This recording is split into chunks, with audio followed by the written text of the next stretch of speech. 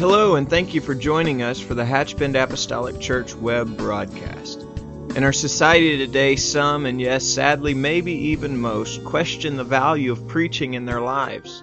But we still believe what Paul said in 1 Corinthians chapter 1. In essence, Paul preached that God has chosen the foolishness of preaching to save them that believe. And so that's why we still place such a high value on the preached word of God in agreement to the Scripture. And so now I'd like to thank you again for joining us for a message from our pastor at Hatchbend Apostolic Church. Such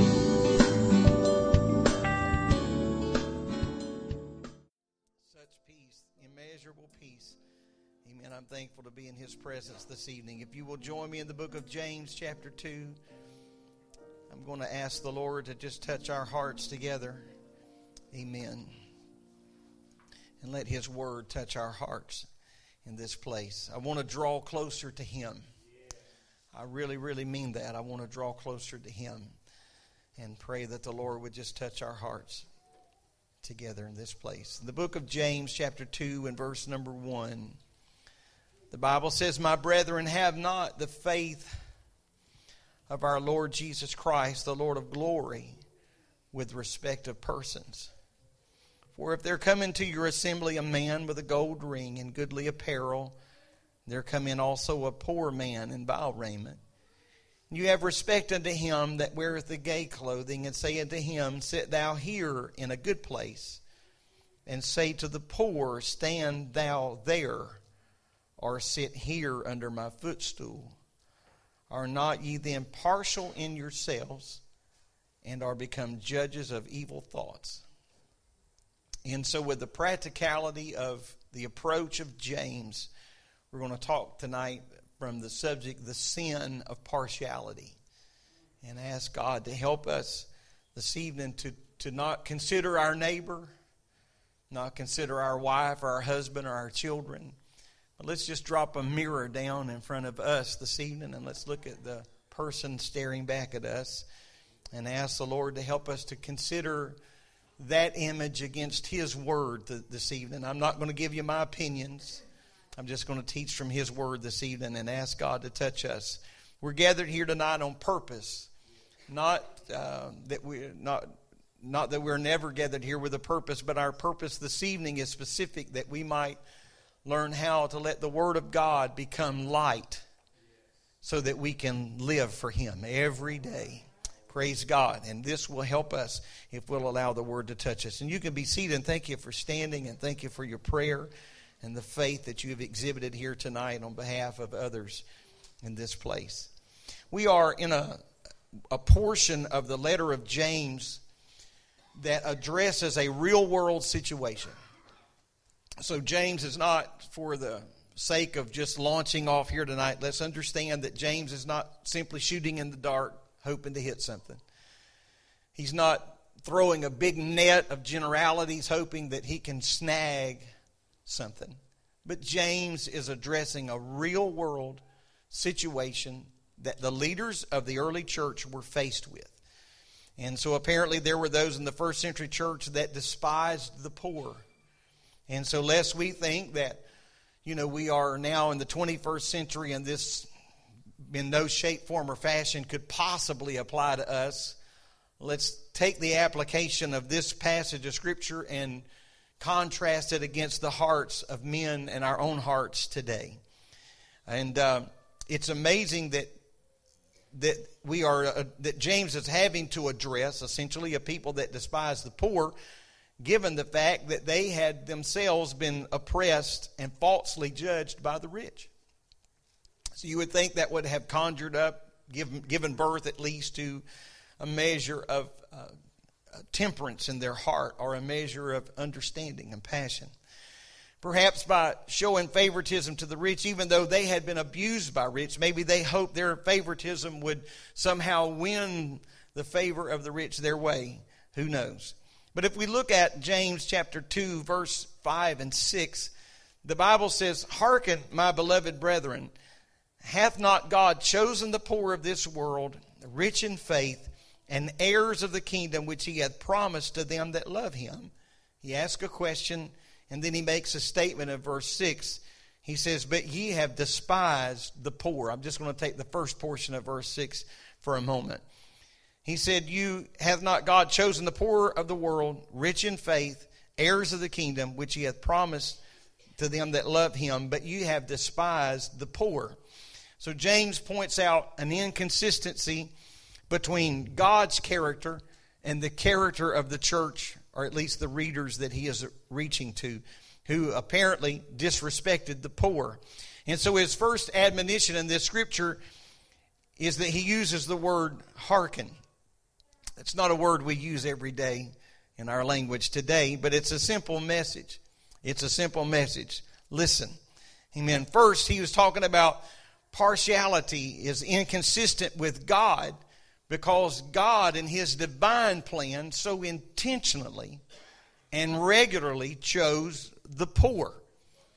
And so when you go against the poor or you go against the outcast, you have gone against those that the Lord specifically has chosen to do his work. Amen. Secondly, the rich are inclined to blaspheme the believer's faith. That's what James is addressing. And so when he's saying when you favor the rich, then you are siding with those that would be more inclined to blaspheme or speak against your faith. So James, for us to be absolutely confident that we're on the same page, is not addressing what Jesus was addressing in the Beatitudes. When Jesus in the Beatitudes was talking about poor, he was talking about poor in spirit. And James is not talking about poor in spirit. He's talking about those that are literally poor. He's talking about those that are in financial poverty and therefore considered by the world to be inferior. And so now when we cast that last brushstroke on the canvas, we can kind of see our day coming into view now, can't we? So we have now exited sort of from the book of James, and we have brought ourselves to right where we are today, because there is certainly a glance to those who have not as being lesser or inferior. But all through history, God has shown special concern and a special call upon the poor, calling the economically deprived and the downtrodden of their day to himself. Through Moses, for example, he spoke to ancient Israel in Deuteronomy chapter 7 and verses 7 and 8. He said, the Lord did not set his love upon you, nor choose you, because you were more in number than any people, for you were the fewest of all people. But because the Lord loved you, and because he would keep the oath which he had sworn unto your fathers, hath the Lord brought you out with a mighty hand, and redeemed you out of the house of the bondman, from the hand of Pharaoh the king of Egypt. So the Lord said, just to remind them that I didn't choose you because you were the greatest. I chose you because you were the least. Amen. Solomon warned in the book of Proverbs, chapter 17, verse 5, but there's at least 2 or 3 other references to this in the writings of Solomon in the book of Proverbs. But specifically in Proverbs 17 and 5, I'm just going to read this. Solomon warns, he who mocks the poor reproaches his maker.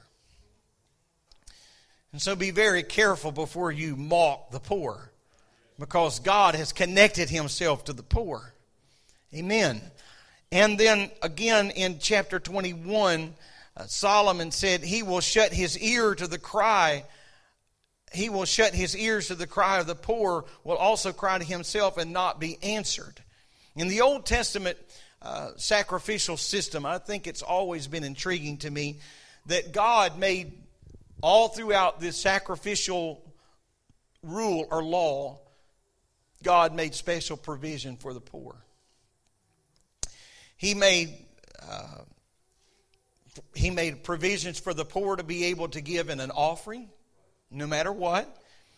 Amen. If they couldn't afford a bull or a goat or a sheep, then the Lord said to you, we're going to allow you to give a dove or a pigeon.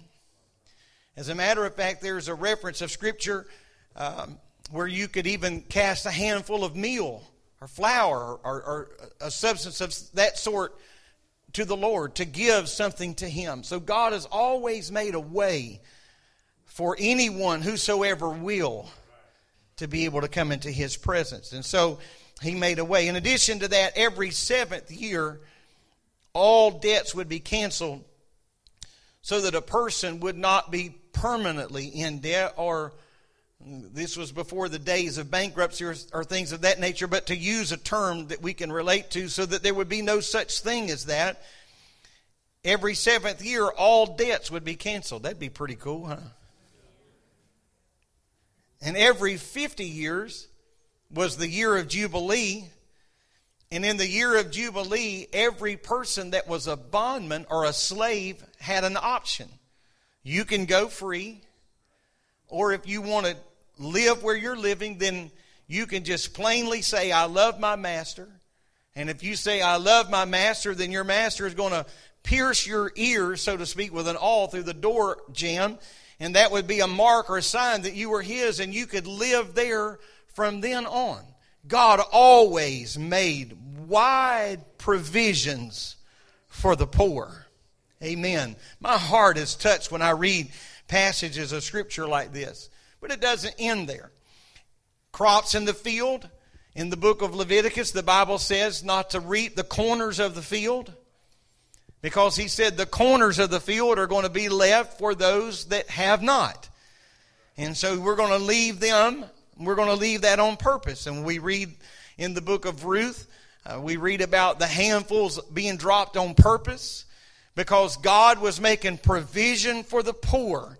And so the harvest, the fields, corners of the fields were not to be harvested completely, but the vineyards were not to be completely harvested.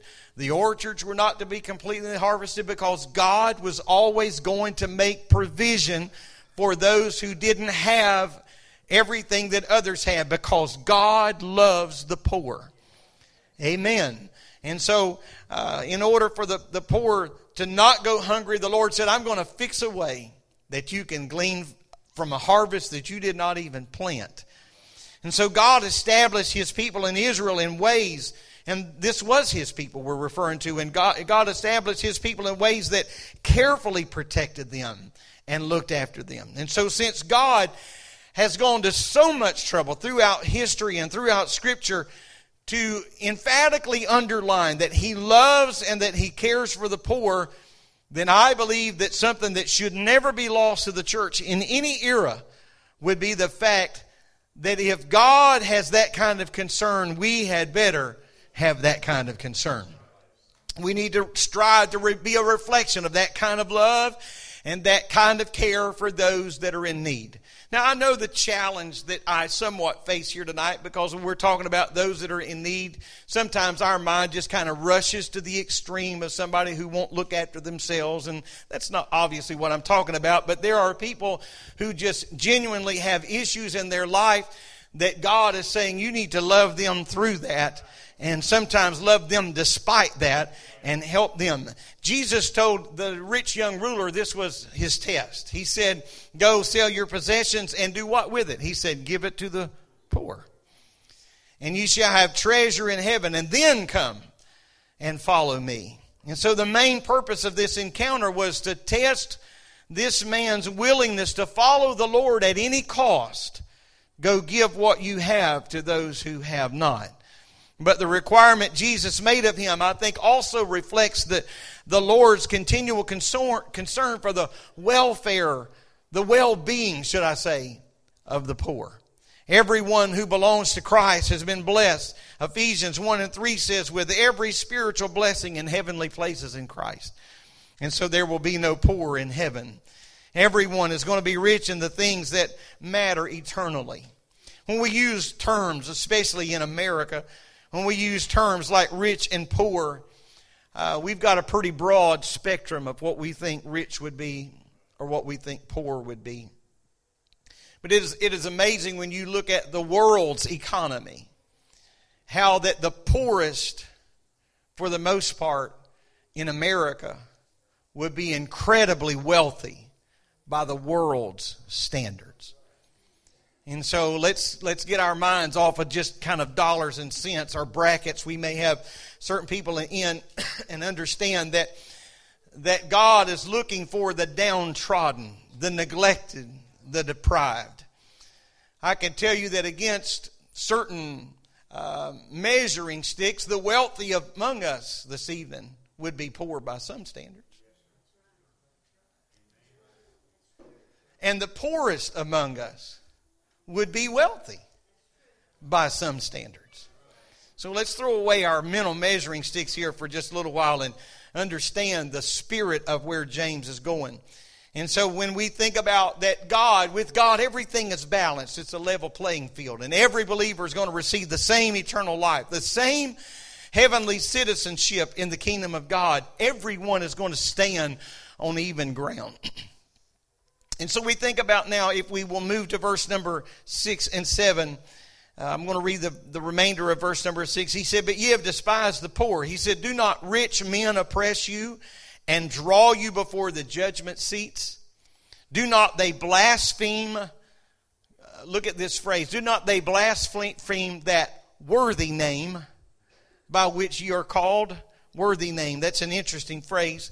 In other words, James said, don't you realize that it's the rich who oppress you and personally drag you into court? Amen. The word oppress from the Greek means to tyrannize or to exercise an inordinate power over other people. Don't you realize that that's who is doing this to you? Even worse, they are the ones that James says blaspheme the worthy name by which you have been called.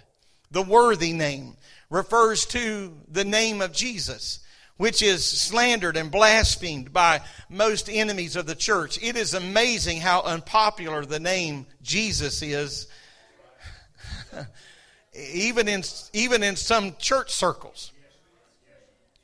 I know that's a little bit of a stretch for some of you to comprehend, but it's the absolute truth. Who would dare think that the name of Jesus would be such a dirty word among anyone who claimed to be a Christian? But it is true. James 2 and 8, he said, "If you fulfill the royal law according to Scripture, thou shalt love thy neighbor as thyself, you do well." Verse number 8, of course, is a very far-reaching verse, and it goes well beyond the issue of favoritism or partiality. He said, if you love the Lord and you are fulfilling His royal law, then you will love your neighbor as yourself. Even when a sovereign king gives a decree, it becomes a binding law for everyone. All of his subjects, when the king gives a decree. So when the king gives a decree, there is no court of appeals. There is no appeals process. The king said it. That is the end of the story. And this is what we must do. And so when we love the Lord and we are fulfilling His royal law, then we are loving our neighbor as ourself. I remember a number of years ago, I don't remember the exact year, but our son was taking some piano lessons. I don't know if you would even remember how long ago that would have been. And he was, am I right about that? Okay, yeah. And he was taking some piano lessons. And there was a couple that lived just here in the Hatchbend area, but a little bit south of where we live.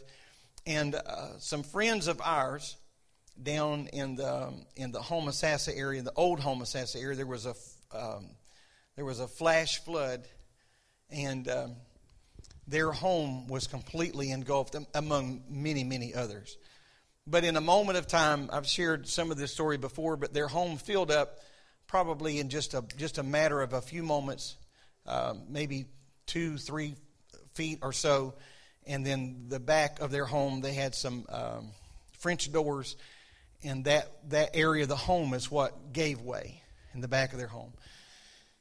And as I cannot describe this in its fullest degree, but it was as though their home, their possessions were just flushed out the back. And my wife and I, we saw this with our own eyes. We just stood in stunned unbelief that in a moment of time, they almost literally lost everything they owned. And so we were sharing this with a young couple. The lady was teaching our son piano. And so when we were sharing the story, the man just went out And he said, let me send some things with you. And he said, if we get this stuff back, fine. If we don't, fine. And so as he began to load some things in our vehicle, they were avid campers. And they had everything imaginable to camp with. And so they were loading tents and just hundreds, if not, yea, even thousands of dollars worth of stuff into our car. I was shocked. So I thought to myself, well, they, like a lot of times people would get into some things and they kind of lose interest in it. So I thought, man, at some point they must have really got into camping. And he just sees this as a way to kind of get some of this stuff out of his way. And they were giving, it was all very, very top tier stuff. And so I asked him, finally, when I just saw the magnitude of what they were giving us, and he just kept saying, if we get this back, fine. If we don't, fine. And I finally asked him, I said, do you just not camp anymore? He said, no, we love to camp. We camp all the time. And my heart melted on the spot. Brother Polk, I thought, loving your neighbor as yourself. These were people that they had never met. They did not know them from anyone. They just heard the story and they loaded hundreds and hundreds and hundreds of dollars worth of equipment up and said, if I get it back, I get it back. If I don't, I don't. Amen. The Lord taught me a very, very powerful lesson standing there in their yard. I've never forgotten that. And to my knowledge, we got all of their equipment back to them. But the point remains the same, is that when he closed the back of our car, it was over for him. If I see this again, I see it. If I don't, I don't. But I want to make sure they're taken care of. Amen. Isn't that an incredible story? That's a true story. Amen. So we need to understand the value of loving your neighbor as yourself. So when James calls this royal law, in essence, it's the sum and the substance of the whole Word of God, the complete Word of God, Genesis to Revelation. But James focuses on a particular part of this royal law. He focuses on that, you shall love your neighbor as yourself. We find this first in Leviticus 19 and 18. And then Jesus, of course, refers back to it, declared it again in Matthew 22 to be the second of the great commandments. Jesus also made it clear when he says, love your neighbor as yourself. I don't think that kind of the word neighbor is thrown out there and then we're just left to guess and to wonder and fill in the blank on who the neighbor is. I think that Jesus made it clear who our neighbor is. You ready? When he gave us the story of the Good Samaritan. So this was not a man that was his literal neighbor. This is not John next door or Sally down the road. This was the man that he came upon, an absolute stranger that had a legitimate need. He was laying beaten half to death on the side of the road. And so our neighbor is that person in need, and we are made aware of that need. And now we're going to have to respond to that. What are we going to do? And I understand that we can't fix and solve all the world's problems, but that doesn't mean that we just cross the street and walk on as though we didn't see anything happen. Because that's what others in the story of the Good Samaritan did. But just like the Good Samaritan, he selfishly and he generously met the needs of the man that he came upon in the road, on the road to Jericho. Not only did the Samaritan minister to him personally, but as you remember, if you recall the story in detail, how that when he left the man in the inn, that he said, if there is anything remaining, when I return, I will pay you. Whatever it has put you out, I will take care of that as well. And so he provided further care. He went beyond just the moment, in other words. If we move to verse number 9, he said, but if you have respect to persons, you commit sin and are convinced of the law as transgressors. In verses 8 and 9, begins with this conditional clause, but if you have respect to persons, you are committing sin or convicted by the law as transgressors. And so as mentioned before in my opening statement, this is a real world situation. This is not James with a scatter gun just shooting in the dark hoping to hit something. This is James dealing with a real world problem.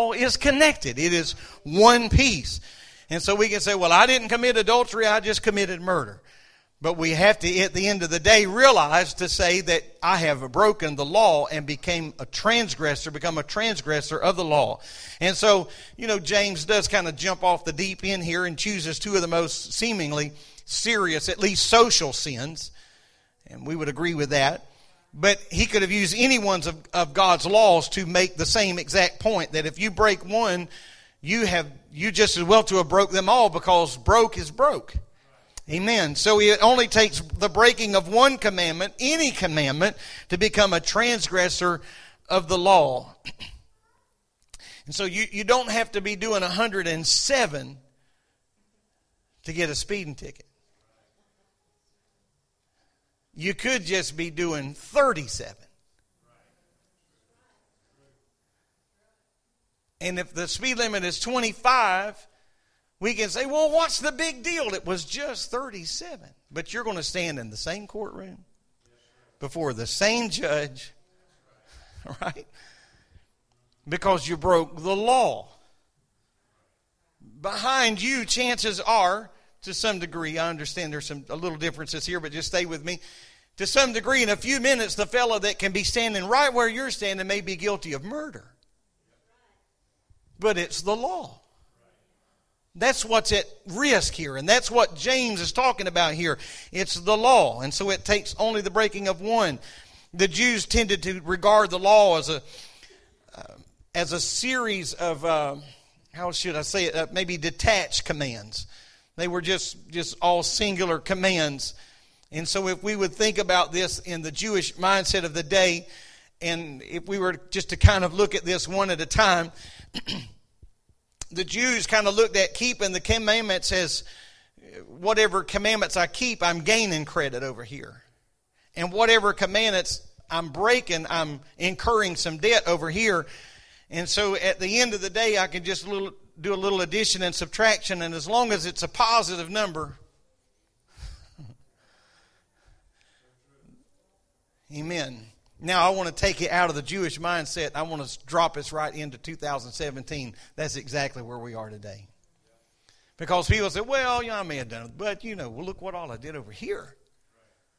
And so as long as we come out with a positive number at the end of the day, we feel like it ought to be all right. But God is saying, no. Nothing can be further from the truth. Because it's not that concept that if we keep more than we break, that God is still going to be okay with it. Amen. It's not going to work that way. The whole concept is unbiblical. Amen. But it is firmly believed. Hear me tonight. Amen. This is a firmly believed position by many, many people today. That I just cussed a little bit. I just did a little bit. I just drink a little. I just do a little. And so what difference does it make? It makes a difference because you're breaking a law. There's the difference, is that you're breaking a God-given law. And so we can't say, well, I've got more pluses than I have minuses, and I ought to be all right, because God is looking at the law, and we're going to be judged against the law. And that's where the Scripture is going to have to line up in our lives to every corner. And so we've all fallen short of the glory of God. Scripture says that. I believe we would all admit that here. And so the only thing that's ever going to save us is the blood. Amen. I need the blood of the Lamb applied to my life. And the question is, how much good can we do? The question rather isn't how much good can we do to offset the bad that we've done. The question is, how do I get the blood applied to my life? Not how can I offset this, but how can I fix this? Not how can I just bring the scales back into balance, but how can I perpetually bring balance back into my life? Amen. We need the blood applied to our lives to cover our sins. Amen. And not an altar of repentance one time somewhere way back in our history, but an everyday altar of repentance that we kneel in and say, God, I need you to touch me and help me today. Amen. How do we apply or get that blood applied to our life? The answer is found in Acts chapter 2 and verse 38. In verse number 37, they asked Peter, men and brethren, what shall we do? Or in other words, they said, how can we be saved? We're still being asked that question today, in 2017, what must I do to be saved? How can I be saved? Peter, without as much as even clearing his throat, said, repent and be baptized, every one of you, in the name of Jesus Christ for the remission of sins, and you shall receive the gift of the Holy Ghost. Amen. Then he said, what a lovely illustration that Brother Rayleigh gave just a few Sundays ago. Amen. Then he said, the promise is to you. Amen. And to all that are afar off. Amen. Whosoever the Lord will call. Amen. Those called. There are some, amen, that the Lord is still calling today. And when he calls in their heart and beckons them, let them rather find a church with a ready answer. Amen. A mind that is made up, feet that are firmly planted, amen, on this Acts 2:38 plan of salvation. Not somebody that's thinking about it, considering it, trying to weigh out the odds. But when they said, what must I do to be saved? Peter stood up with the 11 and he confirmed Matthew 28 and 19 and said, this is what you must do in order to be saved. Praise God. Praise God.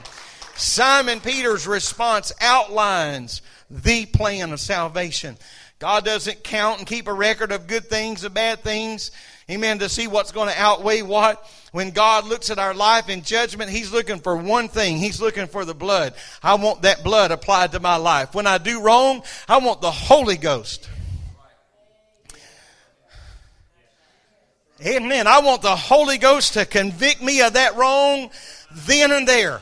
Amen. When I have walked too far this way, I want the Holy Ghost to say, that's far enough. And I want to back up. If I've touched something I shouldn't have touched, if I've said something I shouldn't have said, if I've done something I shouldn't have done, I want to find an altar, a place. I want to find a place of repentance and say, God, I need you to apply that blood again to my life. Amen. I'm thankful for the blood, aren't you? Praise God. I'm thankful for the blood. Praise the Lord. In verse number 12, the Bible says, so speak ye and so do as they that shall be judged by the law of liberty. Do this, understanding that there's a judgment day coming. Praise the Lord. For he shall have judgment without mercy that has showed no mercy. What a scary, frightening thing. No mercy to those who have showed no mercy. Because partiality is such a serious sin, James closes this section with an appeal for believers to fully consider the danger of divine judgment. He says, speak and do as those things who are to be judged by the law of liberty. Amen. This would be like someone saying today in our language, stop living like the world and live like you have the Holy Ghost inside. Praise God.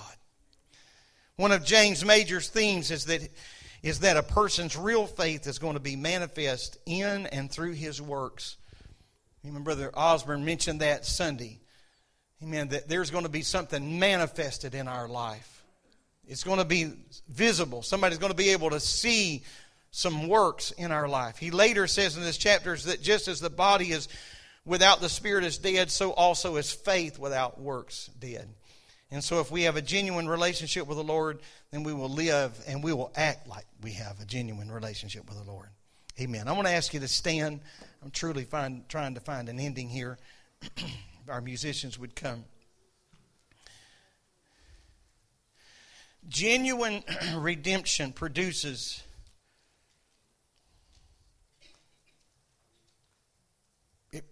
something in our life. It really, really does. Genuine redemption. It produces obedience in our life. It produces holy living that's going to be characterized by some manner of good works. There's going to be something that shows what we are. Living faith is going to be demonstrated by a holy life, a separated life, a life that doesn't look like the world. We don't act like the world, look like the world, walk like the world, think like the world, or we should not. At least the Lord needs to change the prism of our spiritual mind. I want to be able to see the things that God would point out to me in this day. James is saying this, I can tell by the way that you live. He said there's something missing in your relationship with the Lord. There's something missing there. Amen. So I want to find that missing piece. I can find that through the Word of God, His light shining. And amen.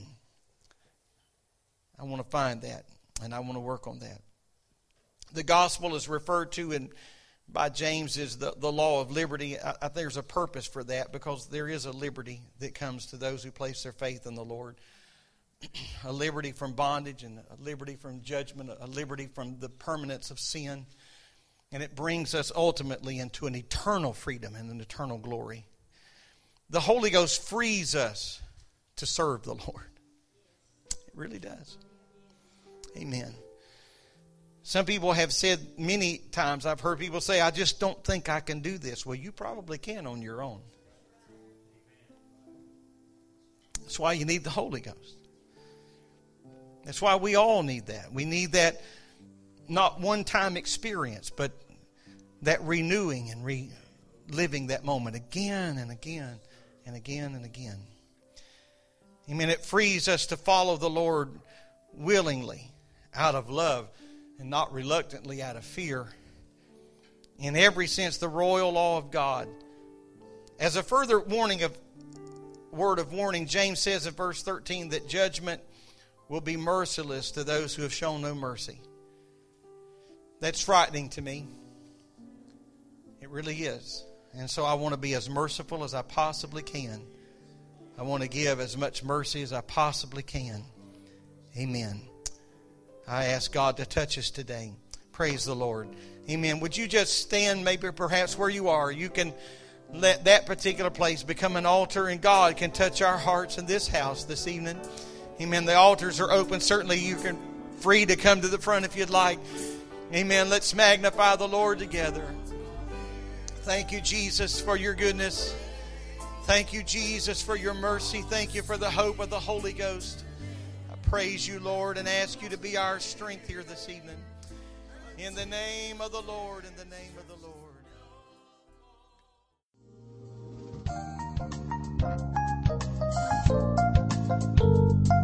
This message has been brought to you today by the media ministry of Hatchbend Apostolic Church.